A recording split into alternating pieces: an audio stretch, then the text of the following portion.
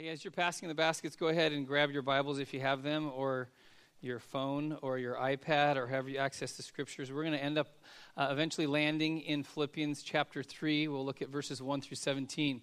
So as John mentioned, we've obviously come through this month called Discipleship Essentials Month, which is taking one specific area of what it means to follow Jesus in discipleship and focusing on that. And this year it's been the Bible for this month. And so we've walked through and we've looked at what is the Bible and can I trust the Bible? And last week, if you were here, remember Megan spoke and she talked about how we approach the Bible and how that has more to do with the way we approach God and how that kind of becomes kind of the way we come to the Scriptures with what God's doing in our life. And so this week we're going to talk about how do we apply the Bible to our lives. And so I'm going to ask you if you would, we're going to take a journey together that's going to kind of start in a certain direction, and then we're going to eventually we'll get to where we're going to be, but it's going to take a little bit different this morning. So kind of put it in this kind of framework. So if anyone flown on an airplane before, okay?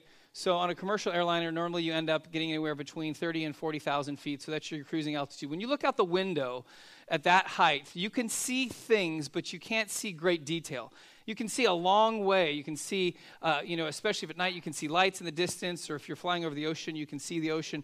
But it's not until you lower your altitude that you get more detail. And so it's kind of like today, we're going to start up at like 40,000 feet, and we're going to slowly descend, and then eventually we're going to land. And when we land, that's what we call applications. Finally, when we get down to the ground and you see the details, it's like I've flown to LAX so many times I can't count how many times. But if you've flown in, if you're coming up over the ocean, you usually go to the east, and then you turn back to the west. You go past downtown, and then you're getting close. This is for me because this is always a warm feeling because they didn't have this when I was in Oregon, which is In-N-Out. When you cross Sepulveda Boulevard and you're landing on the north runway, if you're sitting on the right side of the plane, you see In-N-Out, and you're like, I'm home, right? You actually see that, and then you can it's so clear, you can see how long the line is when you get in your car, if you get your first meal, right? So when you land, then because you can make things out when you're at ground level. That's what application is. It's when you get down to the ground level, and you can see the detail of what you've understood, and now you can figure out how to live that out. Now, what we're going to do today is extremely important because what we don't understand sometimes is that Megan talked about this last week, that when it comes to the Scriptures, that what is required of us is sometimes more than we want to be required of us. And that is that if we can think, if I just open it and I just read it, and many times when we just read it, you can get the understanding of what's there, but many times you're going to have to dig. You're going to have to remember that the Bible was not written to us, it was written for us. So it was written to a group of people thousands of years ago living in a different time, in a different culture, with different language and different issues maybe that they were dealing with. But it's written for us to understand what that means for us today. And so we're going to talk about that. Why is that so important? Because if we don't take time to dig and to study and understand what's there, we can end up taking passages of Scripture. And when we get to the application part, because what has happened in this journey to get there is that we didn't understand the context or understand what was going on there. And what we came up with wasn't exactly what the intended meaning was for that verse. So let me just give it an easy example that happens all the time. There's a lot of famous verses that even people are outside the church, they'll know these verses like John 3:16. We know for God so loved the world that. But another one that's probably even more in the church, but Philippians 4:13, which is, I can do all things through Christ who gives me strength.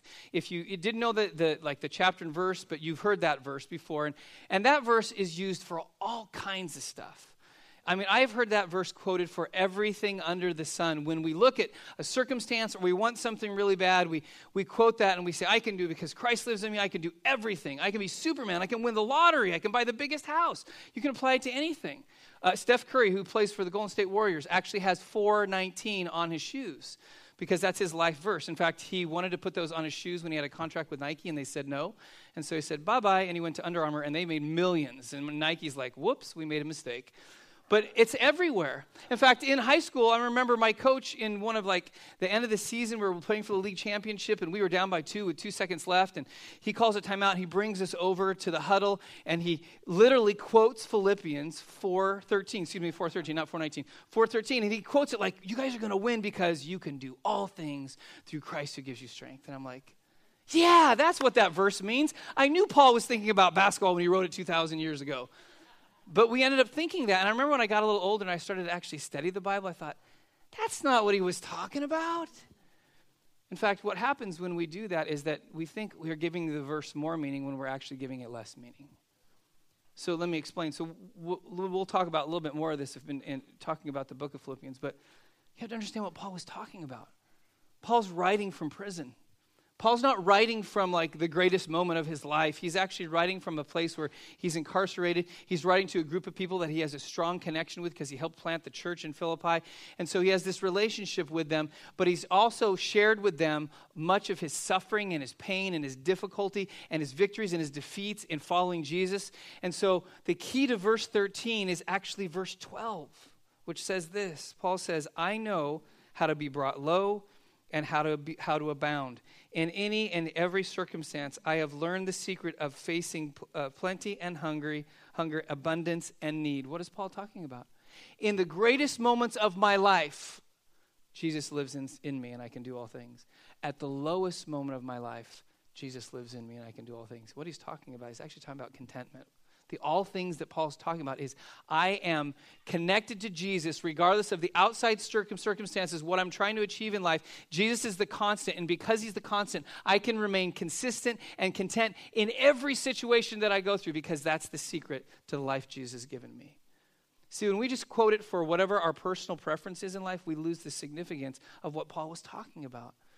And that's why today it's important for us to talk about this concept of application. And so before we jump into Philippians 3, I want to just take a few moments and talk about there's 3 steps to what's called basically Bible study or inductive Bible study. And these are steps that you can take. In fact, if you do these enough in the way that you approach the scriptures, it becomes kind of second nature and you take the time to do that. But there's 3 steps I just want to touch base, and then we'll actually look at these when we actually look at Philippians chapter 3. The first one, or the first step in reading, studying, or applying the Bible to our lives is we start with this thing called observation, which means when you open the Bible and you start reading a passage of Scripture, the first thing that you have to do is just observe what's there. In other words, what does it say? Not what does it say to you, but what does it say? And what is observation? Observation is simply reflecting back what you see or experience without commentary or opinion. We're so quick to jump to. I think this is what it means. Whoa. Just observe what's there. So like if you're standing up here where I am right now, I can observe and you can see, I can tell what everybody's wearing. I can tell if they're smiling or if they're frowning, if they really want to be here or they don't want to be here. I can observe all of that in the room right now. But I'm not going to make any commentary on that. This is my observation from what I see. So when we come to a passage, before we jump to any understanding, we have to start with what's there. What do I observe? What is playing to me on the page that I see before I jump to anything beyond that? The second thing is interpretation. So interpretation, this is where we think, okay, this is when I figure out what it means for me. No. That's skipping a very important step. So interpretation is this. What did it mean? Not what does it mean, what did it mean? What did it mean to the people who it was originally written to in the context that they were living in? When they first heard this or read this, what did they understand to be true? That's interpretation. So you're understanding something. And that is so important because normally the way that we approach the scriptures is we ignore all of the history, we ignore all of the background, we ignore all of the context, what's there, and we just say, what does it mean to me? Which really is the question at the last part of the process. If we ask that too soon, we won't really know what it means to us because we didn't know what it meant to them. And that's so important. But how many times do you pick up the Bible and you open somewhere in the middle and you just start reading and think, I can understand this. That's the equivalent like if you picked up a letter that I wrote to my wife, Kim, and say there's 4 paragraphs, and you jump in paragraph 3, and you start reading, and you're like, I know what this letter's about. How in the world would you know what the letter's about when you don't even really know who it was written to originally? And when you jump into paragraph 3, there may be references to paragraph 1 and 2 that you have no context for, but you think, I got it because I only read paragraph 3. We wouldn't do that. We don't look at a letter that way, do we? But many times we look at the Bible that way. I can just jump in there wherever and I can fully understand what's going on. That's why it requires digging. And then there's the third step, and this is what we'll get to today. This is eventually we will land the plane, and that is application. And that's where we ask the question, what does it mean today? I've observed what's there. I've answered the question, what did it mean to them and all of the history and language and background, and now I can take the step of, okay, now what does that mean for my life? What does that look like applied in my life? And that's important because one of the things that is true about Scripture is there is not different meanings throughout time for Scripture. There's one meaning with many applications. Put it this way. a passage can never mean what it never meant. God doesn't change his mind somehow through thousands of years and like, yeah, you know what, originally when Paul wrote that, it meant this, but I think I'm going to change the meaning. No, the meaning stays the same. The application is going to change because time changes and people change and culture changes. But we have to always make sure that we understand that. So with that quick snapshot, what I'm going to do, in fact, ushers, you can go ahead and start passing it out. Instead of taking the next 3 or 4 hours and going through volumes and volumes of information, what the ushers are handing out to you right now is basically taking these 3 steps, observation, interpretation, and application from Philippians chapter 3, verses 1 through 17, which I'll read in a moment. And it's answering those questions. I'm not going to go through all this. That's why I'm giving this to you. This is actually this is a peek into my notes. This is what I'll do. Sometimes when I'm devotional, more and more I'll do it devotionally, but I'll definitely do this kind of thing when I'm preparing for Sunday morning. It's kind of getting the background of what's there. And I wanted to give this to you so that I don't have to spend all my time doing this, so you can reference it later. I'll reference a few things on there. But I want us to understand this is the process. And so before you think, oh my goodness, are you kidding me? Pastor John thinks I have to be a Bible scholar. I need to go figure out how to speak Hebrew and know Greek and know Aramaic and know. No, I'm not saying that. What you see in front of you actually is accessible in a really simple study Bible. Somebody's already done this for you. In fact, if you have a study Bible, what do you usually do? You skip over the introduction, you get right to the meat of it, right? This is the Word of God right here. I don't want to hear anybody else's information. You know what would really help you if you're reading through a book of the Bible?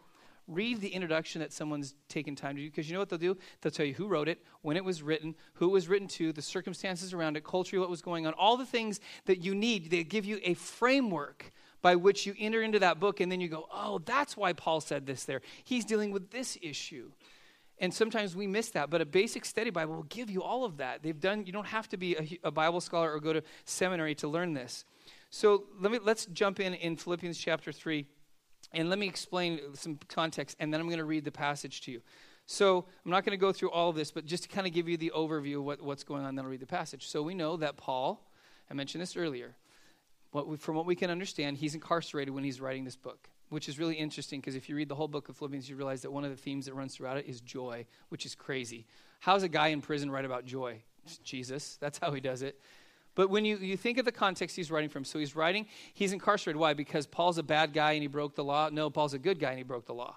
He was following Jesus, he was preaching the gospel, he was seeing people healed, and obviously that's a threat to the religious establishment and a threat to the government at the time. So he gets thrown into jail. He's incarcerated. He could have been under house arrest or in a prison cell. We don't know. We just know that he's incarcerated. So he's writing from that.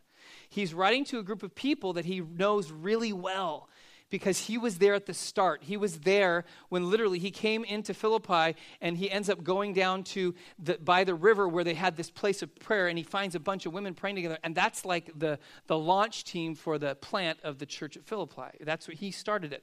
So he's very invested. And then as he's in ministry, there are times when he actually put out, or maybe even didn't, but was in a relationship that said, listen, I have need as I'm ministering the gospel, as I'm serving God's mission. And multiple times the church at Philippi sent him a gift. And the book of Philippians is actually a response to one of those gifts. So this is the context that he's writing. So he's writing to a group of people that he loves dearly. He understands their context because he was in Philippi. He knows what they're walking through. And so with all of that, this is what's interesting. This is a very intimate letter he's writing to a group of people that he loves deeply and he knows well. So with that context, I want you to go ahead. If you have your Bibles, I'm going to read the first 17 verses here of this chapter so we can kind of take a look at it. So keep that as your frame of reference as Paul now starts to share something very deep inside of him about what it means for him to follow Jesus. So he says in verse 1 of chapter 3, he says, finally, my brothers, rejoice in the Lord. To write the same things to you is no trouble to me, and it is safe for you. Verse 2, look out for the dogs, look out for the evildoers, look out for those who manipulate the flesh. For we are the circumcision who worship by the Spirit of God and glory in Christ Jesus and put no confidence in the flesh. Though I myself have reason for confidence in the flesh also. If anyone else thinks he has reason for confidence in the flesh, I have more. Verse 5, circumcised on the 8th day, of the people of Israel, of the tribe of Benjamin, a Hebrew of Hebrews, as to the law, a Pharisee, as to zeal, a persecutor of the church, as to righteousness under the law, blameless. But whatever gain I had, I counted as loss for the sake of Christ. Indeed, I count everything as loss because of the surpassing worth of knowing Christ Jesus my Lord. For his sake, I have suffered the loss of all things and count them as rubbish in order that I may gain Christ and be found in him, not having a righteousness of my own that comes from the law, but that which comes through faith in Christ, the righteousness from God that depends on faith, that I may know him, verse 10, and the power of his resurrection, and may share his sufferings, becoming like him in his death, that by any means possible I may attain the resurrection from the dead. Then verse 12, not that I have already obtained all this or am already perfect, but I press on to make it my own because Christ Jesus has made me his own. Brothers, I do not consider that I have made it, brothers, I do not consider that I have made it my own, but what one thing I do, forgetting what lies behind and straining forward to what lies ahead, I press on toward the goal for the prize of the upward call of God in Christ Jesus. Let those of us who are mature think this way, and if anything you think otherwise, God will reveal that also to you. Only let us hold true to what we have attained. And then finally, verse 17. Brothers, join in imitating me and keep your eyes on those who walk according to the example you have in us. That's a lot.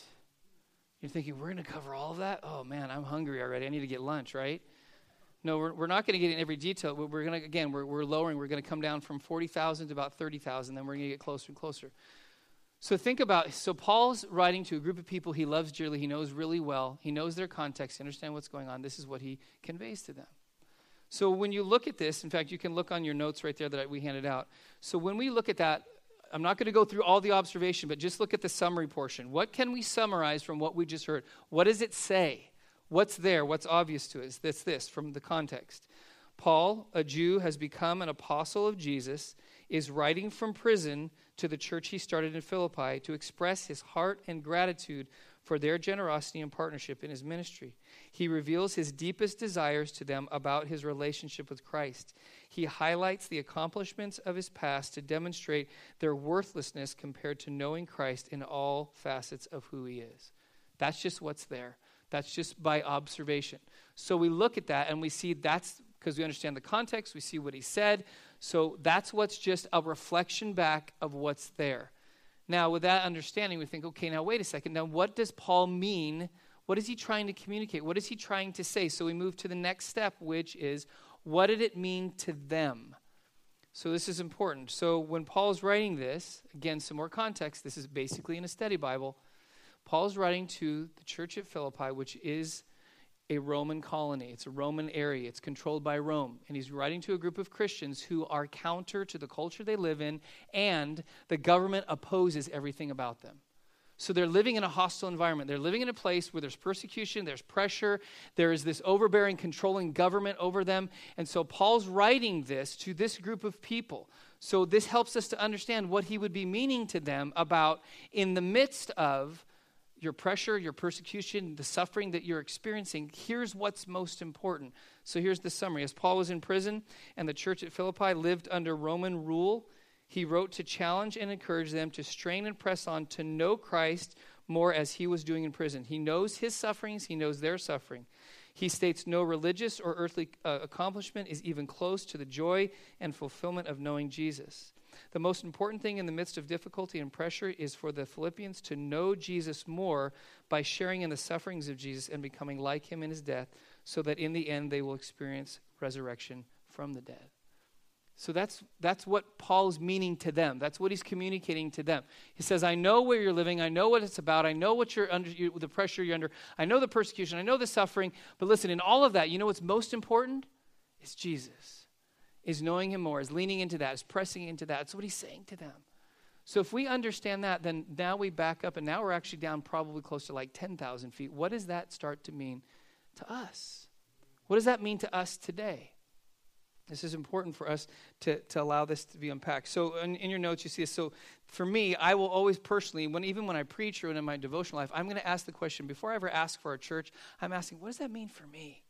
How is that, God, what did you write for me that I need to understand in this context? So this is what I wrote down for me. My focus in 2016 when I face pressure, struggle, even lack of growth or at all times is to know Jesus more. It's not to be cliche, but that's the answer. By knowing the power of the resurrection, sharing in the sufferings of Jesus, and becoming like him in his death, so that in the end I will experience resurrection from the dead. So no religious or earthly accomplishment has value compared to the value of knowing Jesus fully. So for me, I can take from what they learn and I can learn for myself. In the midst of my life in 2016, when I think that there's an easy way out, I think that there's another option, I think there's something that can change my circumstances or make my life better, I come back to what Paul said 2,000 years ago, and he says, to know Christ. That's it. Now, why is this so important today? Well, it's really important for us as a church. Not only Antioch, but the church in general. For believers today, this is really important. Why? Because you and I live in a context right now where we've spent the last year of our life hyper-focusing on the government. Who's going to be in office? Who's going to win the election? How we don't like the current administration. Some of you are dancing and excited because Trump won, and others are upset because Hillary lost, or vice versa, or whatever it is. And we've been hyper-focused thinking, oh, if we have the right person in power and the right administration, then all of our problems will be solved. They lived with an oppressive government 2,000 years ago. And if anybody had the right to complain about the government, it was the church at Philippi. Talk about an unjust government. The Roman government was completely unjust. We think our government's bad. Our government's great compared to what they had. But Paul says to them in the middle of it, listen, the answer is not the government. The answer is not what you're looking at. The answer is not the oppression that's over you, but know Jesus. So 2,000 years later, when we go through an election and we're looking again at the government, Paul reminds us, hey, it's not about who's in the White House. It's not about what party they're part of. It's about knowing Jesus. That's the most important thing. So it applies to us. That's what's written there for the church. And even then ask the question, how does this apply to world cultures around us? What is that? That means that if it was important for them 2,000 years ago to know Jesus, and it's important for us today to know Jesus, that's what it's important for the rest of the world to do. Know Jesus. So when you look at what's on the notes there, that's something that you can utilize, and you can take those questions, and you can apply that to any passage. And again, with a basic study Bible, you can come up with these conclusions. You don't need Pastor John to tell you that. In other words, you don't need to eat from the fish that I feed you. You can go fish for yourself. That's the joy of coming to the Scriptures. So now with that being said, now we're going to land the plane. So now if you want to know, I'm switching from teaching to preaching. So here we go. Because there comes out of a passage, when we do on a Sunday morning and what you'll do devotionally in reading and studying the Scripture, is eventually you have to ask the hard questions about your life. Because one thing always happens when you really read and study the Scriptures will read you. Because the Holy Spirit will read your heart and begin to convict you and to bring things out of your life that you didn't know were there, or the things that need to be there. So the first question, I'm going to walk through 4 application questions that when we come to this passage we have to answer for ourselves. The first one is this. Is my knowledge of Jesus, the way that I know him, the way I relate to him, based on my past accomplishments? Now hear me. If you go back, we were to read the first few verses. Paul is giving a list, a ridiculous list of his past accomplishments. So again, because we are removed by 2,000 years and we're removed by culture, what Paul is listing there, any Jew would say, man, Paul is amazing. I mean, there's Jesus and then there's Paul. Maybe God and Paul are like really close, because they would look at that list and they go, wow, Hebrew of Hebrews, he's circumcised on the 8th day like a good Hebrew boy was supposed to be. But as far as like understanding and living out the law, he's blameless. As far as achieving the ultimate goal of Judaism, he's a Pharisee. And even when Jesus comes along and the church happens, he even in that reaches the highest level where he becomes zealous, and he becomes a persecutor of the church. At every level, Paul has the best resume of anyone. And if anyone has the right to say, I got this thing covered, I understand the way God works, it's Paul. He has the resume to prove it. But what he's saying is none of that matters. In fact, we won't get that honest, but if you look at the word rubbish, that's the equivalent to a swear word that Paul was using about his past. He's saying that's what it equates to. It's worthlessness. It's the value of something that you throw in the trash to get rid of forever. It doesn't mean anything. And what Paul's saying is, listen, everything that I've accomplished doesn't make me know Jesus more. I can't look back to that. I can't look back to my past and rely on that. Why is that important for us? Because something happens. It happens to all of us. If you are a follower of Jesus, there comes a place in your journey with Jesus where you don't say it, but you start to think, I think I got this thing down. I think I got this Christian thing down. I know how to do devotions. I know how to go to church. I'm a good person. I tithe, 11% of my income, so I'm a little bit better than everybody else. And that we get the Christian routine down. And we think, I think I got a handle on who God is, and I just got to kind of live this kind of good, honest, mediocre life until Jesus comes back, and then I'm all good. What are you relying on? You're relying on the past that you've had, the kind of the track record you've laid down. And for knowledge of Jesus and who he is in your life today, that doesn't qualify. It doesn't work. But sometimes we think we've arrived. I remember the first moment in my life where I really came to one of those times where I thought that. I was 27 years old. I can tell you the exact chair I was sitting in, and when it happened, I was sitting at the Habit in Ventura with Dennis Easter, who was my boss at the time. And so I had been out of Bible college. I had been in 2 years of full-time ministry, and Dennis and I were talking about future. He was the pastor of the church that I was on staff with, and so we were talking about what the future looked like for him, what it looked like for me. And so he asked me this question.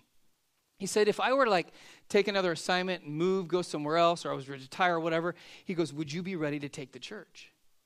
And I started thinking, I'm like, yes, I would. Because this is exactly what happened in my mind. I'm like, okay, it was 5 years of Bible college. I got married somewhere in there, so it took me 5. I was on the slower track. I knew Hebrew and Greek, and I'd studied all the things that I'm supposed to study. I had 2 years of ministry experience. I was raised in a Christian household. I mean, I had it all, and I even went to every conference and read all the books on church planting and how to pastor a church. So I'm thinking, all of this is coming to mind. I'm like, I'm ready.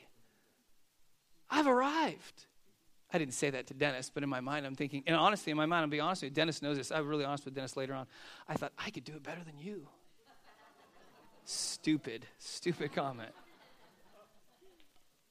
And I remember that because I had gone through my history and thought, yeah, I know Jesus. I know his church. I know the Bible. I know all these things. Therefore, I can do this. Funny thing is, 3 years later, that church sent Kim and I out to plant a church, and then I really realized something. I knew nothing and had to learn the hard way of what Jesus was really trying to teach me. Where is it in your journey with Jesus that you've come to that moment? See, because what that eventually leads to?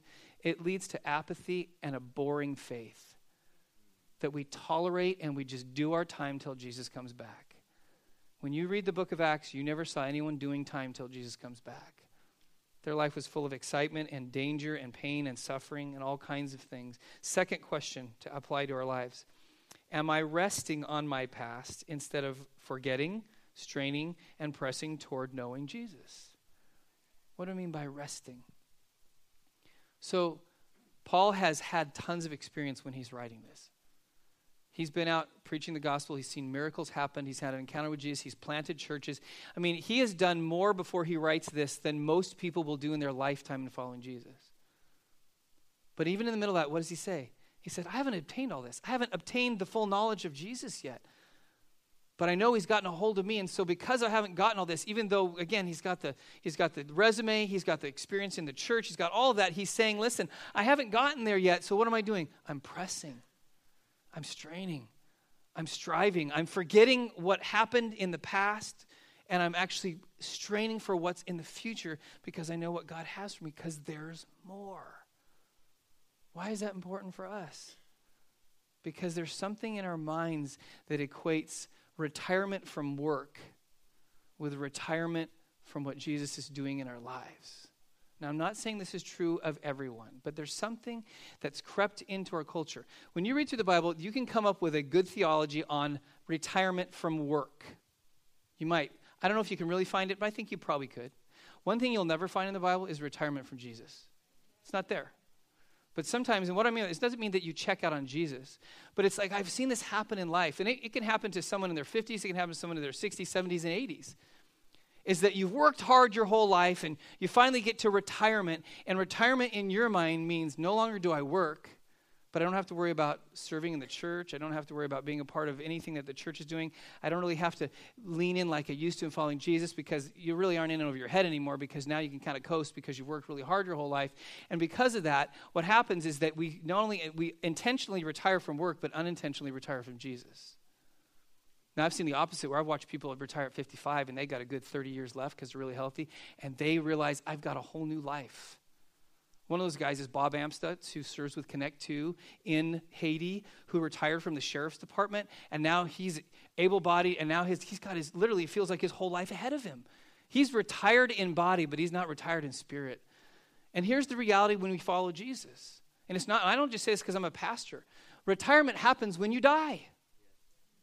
And that's not just following Jesus, that's serving Jesus' purpose.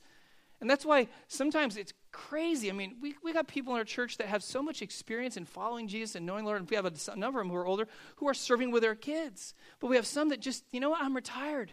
I like to get up late. Sometimes I don't get up in time for church. I don't want to serve the kids. I don't want to work with young people. I don't want to go to Haiti. I don't want to be in a community group. I did all that. I've heard that from people. I'm like, oh, man.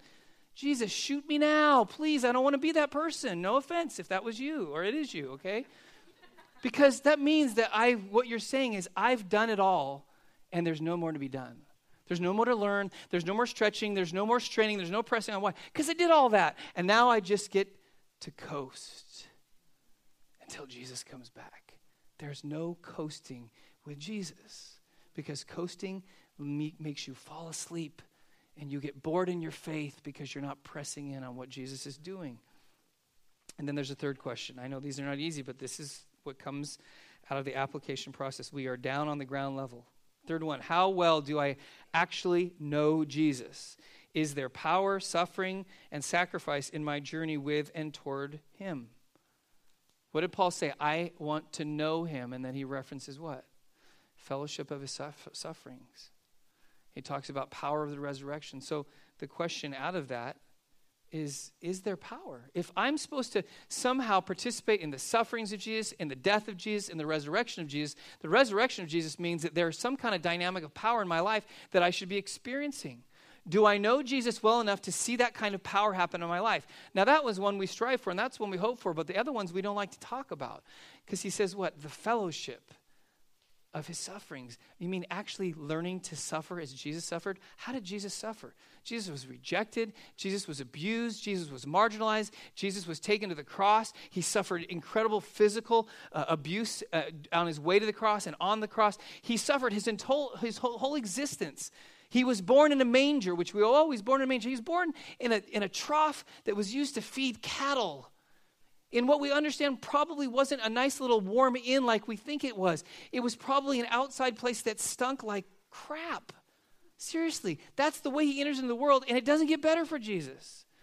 He walks this life of suffering, and Paul says, for me to know Jesus means I have to choose the same road that Jesus did. That's why John says in 1 John chapter 2, if we know him, we will what? Walk or live as Jesus lived. Now, if we don't want to know Jesus, we can say, I'm done with suffering. I'm good. I got enough. I'm just going to hang on until Jesus returns. But if we want to know Christ, then we have to walk as he walked. There's something in suffering that changes our understanding of who Jesus is. And I think all of us would say this is true. If you go back to a moment in your life where you knew there was accelerated growth or a deeper understanding of God's love or something profound that happened in your life, it didn't come in the most comfortable season of your life. It didn't. It came in the most trying season of your life. It came in the most painful season of your life. Why? Because there's something about our humanity that requires pain and suffering for us to truly be desperate for God to do something. And that's why the more comfortable we become, the more sometimes disconnected we become with what God is doing. That's why, where is the church growing the fastest in the world? Where there's the most persecution. Middle East right now, underground, it's growing. China, it's exploding. Those are places where it's illegal to be a Christian, right? But what does that mean? There's something that happens. Think about your own experience. Now, I have met a lot of people who have suffered a lot more in their lives than I haven't suffered in mine. But I've had some seasons in my life where you kind of get to that point where you're like, God, really? You're supposed to be the God who heals. You're supposed to be the God who answers prayer. You're supposed to be the God that is all-powerful. And so why can't you take this out of my life? Why can't you make me whole? Why can't you heal me? Anybody ever prayed that prayer or got frustrated with God? That's part of the suffering. But I'll know in those seasons of my life, I lean in harder and harder and harder to Jesus. When we moved to Oregon, one of the things that really was kind of an eye-opener to me, I should have figured it out with as much as it rains up there.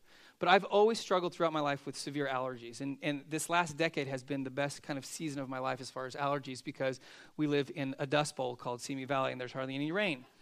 But when we moved to Oregon, we moved to just south of Portland, which is at the northern end of the Willamette Valley, which the Willamette Valley has some of the highest pollen count in the world. It's like the worst place on earth you can go if you have severe allergies. So God, where does God call us? The Willamette Valley. So we get there, and I'll tell you, one of the most incredible things is God was already doing a profound work in our city and in the church there. So it's like literally, it's like God was driving this train, and God said to the Amstutz family, just hop on board because I'm driving and we're going. So when we get there, I mean, amazing things are already happening. It's this incredible thing of what's happening in the city, what's happening in people's lives, and people being transformed. And so ministry is like unbelievable. It's like, wow, we just woke up to a reality that God still is working in people's lives because we had come out of a very difficult context in Ventura, and so we were wondering, God, are you real? Does the church still grow? And we jump into this thing, and it's just going great. But for the first year we were there, maybe a little bit longer, I did not go a day without having hives on my body. I started breaking out within the first probably 2 months of being in that area. And it was severe. I had gone through 2 rounds of this in my life before, but this one was different. Every single day I had hives. I'd have them on my extremities. Sometimes it would get me in the face, and so I would swell up. Remember, Will Smith in Hitch? Remember that? That was me, and Kim would look at me and like, who are you? I'm your husband, remember me? And that was my reality every single day for like a year. And throughout that year, what am I doing? I'm praying. I'm asking the elders. I'm anointing with oil. Pray for me. I'm crying out to God. I'm frustrated. It's like, and then, you're supposed to lead people in faith, and inside you're like, God, really? And then anybody pray this prayer, God, if you just heal me, I'll be a testimony for you. Anybody pray that prayer? That one didn't even work. Still got hives. There were days when I had to get up and preach publicly, and my face was swollen. I'm like, this is so embarrassing. And Jesus said, remember, it's not about you. I'm like, yeah, but it is, right? It's embarrassing. And I remember for a year, I just pressed in. It's like, God, why aren't you doing this? I got closer to Jesus in that year than I had in a long time because I was desperate. He never healed me of that. I had to go through another extensive round of tests and a treatment and finally got on top. And I still, to this day, have to be on antihistamines to keep things controlled. So it's like, okay, God, but I'll know one thing's for sure. I'm closer to Jesus today because I had hives than if I would have had it easy. And I think all of us have those stories, and some much more profound than having allergies. But God works in that way, and that's why for you and I to ask the question, is there power, is there suffering, is there sacrifice in my life, means if those things are not there, then guess what? There's something more that I haven't understood about Jesus yet because I haven't walked through those times. And then the final question is this. This is one we have to ask every day and every week. How am I going to live my life differently today or this week because of what I know? This is one of the things just comes with a warning. When you choose to engage the scriptures in an honest way to get to the point of application in your life, you will now know. You will have knowledge that you didn't have before, and with knowledge comes responsibility. Now I know. Now I know what Paul was saying. Now I know what he was talking about. Now I know what it means for me. Now what do I do about that? How do I live that out? And so with this passage, I ask myself the question, am I living off of borrowed, recycled, or current knowledge of God? Am I living off of something that happened in the past, or am I living off somebody else's experience about what they said about Jesus, or am I living in this reality that I'm leaning into what Jesus is trying to teach me about who he is through my life so that I'm like Paul, that, yeah, I'm getting there, but I'm not there yet. I know a lot about Jesus, but I don't know everything about Jesus, which, by the way, in this life you won't because he's God, and you can't. But it shouldn't stop us from pursuing knowledge of him, understanding him. Why is this important? Because this is the truth of following Jesus. There is always more to know about him, and there is always more to know in relationship with him. Always. Until the day you die, there will be more to know about Jesus. There will be a deeper walk that he's calling you to. But when we plateau and we make statements about how I think I've got God handled, I think I've designed the perfect box for him that he can't get out of, and I can contain him, he will destroy that box. See, as human beings, we always want to do that. We always want to I need to get a grasp on this. I need to put it in a way that I can understand it so I can contain it, control it. I can feel safe and comfortable. And then something happens, and you're like, wow, I didn't see that coming. That's Jesus. You can't contain him. Let me read a couple of quotes. You can find a million of these on the internet. But this is our human condition. We make statements about things that we don't know about, thinking that we know everything. So this statement was made by Western Union in 1876 in an internal memo. This is what was said. Remember Western Union, which is like, the mode of communication back in the 1800s? Says, this telephone has too many shortcomings to be seriously considered as a means of communication. The device is inherently of no value to us. Whoops. Anybody got one of these? Still around. How about this one? IBM chairman, 1943. I think there's a market for maybe 5 computers. IBM. Kind of struggling, haven't they been? Just a little bit. If you have a phone, what is this? This is a phone and a computer all in one. I think that, I don't know what the last tally was, but I know Apple sold more than 1 billion of these. That's not including like Samsung and LG and all the other phones. I bet you, there's probably as many cell phones on the planet as there are people today. Over 7 billion cell phones. But this has no value to us, does it? Pfft, give me a break. Some of us can't live without it, right? This has changed our lives. But people couldn't see that, so they thought, we've kind of reached the ceiling on this thing called the telephone or on the computer, only to find out that the ceiling was limitless. How many times with Jesus do you reach this place of, oh yeah, I think I got this thing down, but only to realize there's more that Jesus wants for you. Let me close with this, and the worship team will come up for one last song. In fact, worship team, you can come and join me. As I was thinking about this message and thinking about knowing Jesus, this is just the way my mind works, okay? I'm not a romantic, but the movie You've Got Mail came to mind, okay? Anybody seen that movie? Okay, it's, Tom Hanks and Meg Ryan. And so not to spoil it if you're going to see it, because I think it's like 20 years old now. So I'm going to spoil it anyway.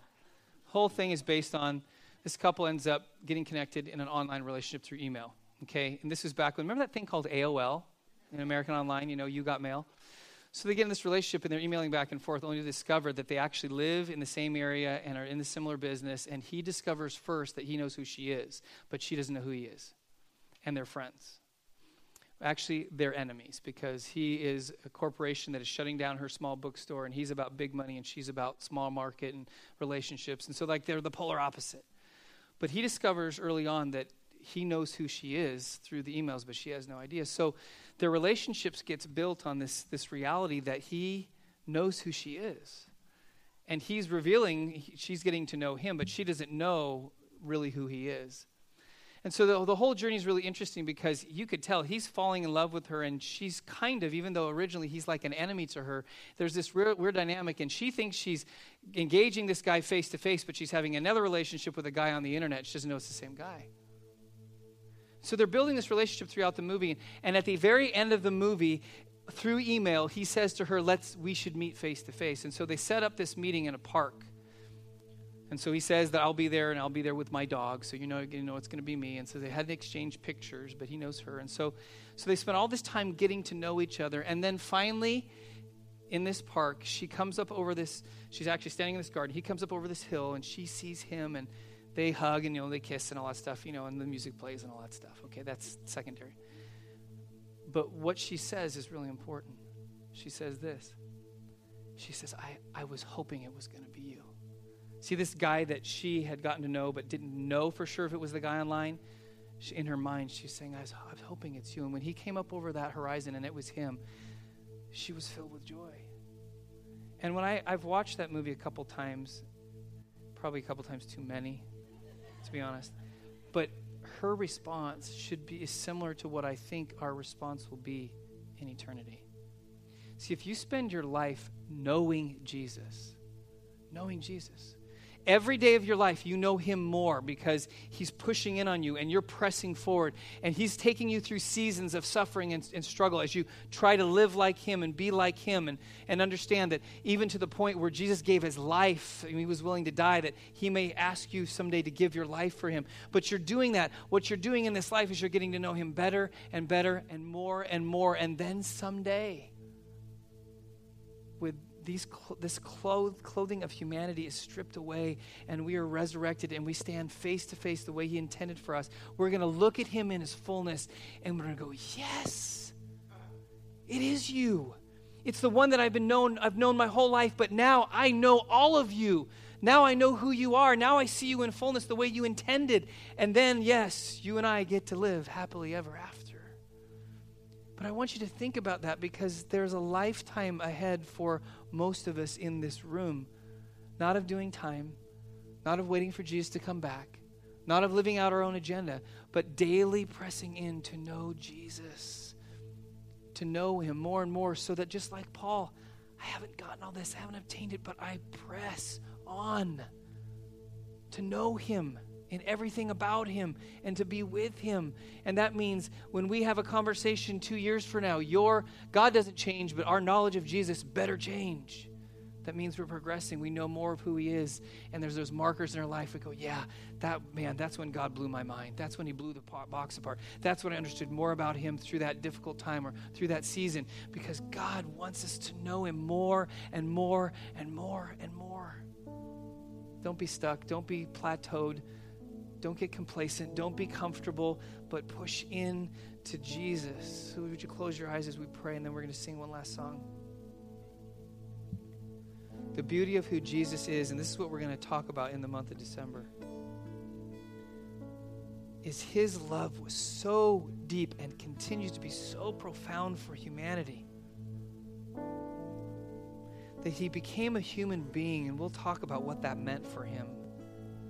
But he became a human being, and as we just briefly mentioned, he lived a difficult life because he knew what he came to do, which was to establish or to ring in a sense, the kingdom of God coming to humanity. God's power, his forgiveness, his healing, his restoration, his reconciliation back to God through Jesus. He came to do that, and he knew that journey of suffering would take him to the ultimate point of suffering on the cross, which was to take our place, to pay for our sin and our brokenness and our failure, so that we could be the righteousness that he had before God. And in that, we could have a relationship with God again.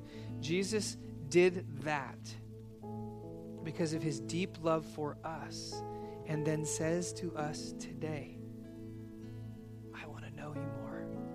I want you to know me more. I want you to experience more of what it means to truly live in a relationship with me. And so every single day of your life, as we sang earlier, above, below, front, behind, Christ be all around me. Christ be in me. Christ work through my circumstances. God, through Jesus, be present in the monotony of my life, in the low moments, in the high moments. Jesus, would you be present? Would you be teaching me and stretching me and causing me to strain to know you more and more and more? God wants that to be each one of our desires. In fact, just even with your eyes closed, maybe you're here today and you don't even know him. You hear me talking about knowing Jesus and you're like, I don't get that. I have a concept of God, but I don't know him like a friend. And if that's you, he gives you an invitation to believe in him, to trust in him for the things that will keep you away from God, the things that will disqualify you from being in God's family, the things that will destroy you and lead you away from God. Jesus has given his life to pay for, to wash those things away, so that he can invite you to be part of his family, to actually know him, to know God. And if that's your desire today, you can do that. And the way you do it, believe it or not, by his Spirit, he's present in this room today. In fact, he's probably been working on you and you don't even know it, but maybe you're acknowledging that you felt something about God, but you couldn't put a finger on it. That's Jesus reaching out to you, telling you to say, it's time. It's time for me to surrender my life, to no longer live as me being God, but let God be God through Jesus in my life. If that's you, then you begin to talk, begin to pray, which is just talking to God. Jesus, I want to surrender my life to you. I want to give my life to you. I want to know what it is to know you every day of my life. So, Lord Jesus, I pray for us today as we just conclude in a few moments, but are reminded of the fact that you are a God who is present, who wants to be known more and more each day. So, Lord, challenge us this week. Draw us closer as we engage the scriptures. Speak to us so that ultimately when we stand before you someday, we look at you. We don't look at you as a stranger. You don't look at us as a stranger, but we look at each other as best friends, connected for eternity. We thank you, Jesus, for what you're doing in our lives today. In your name.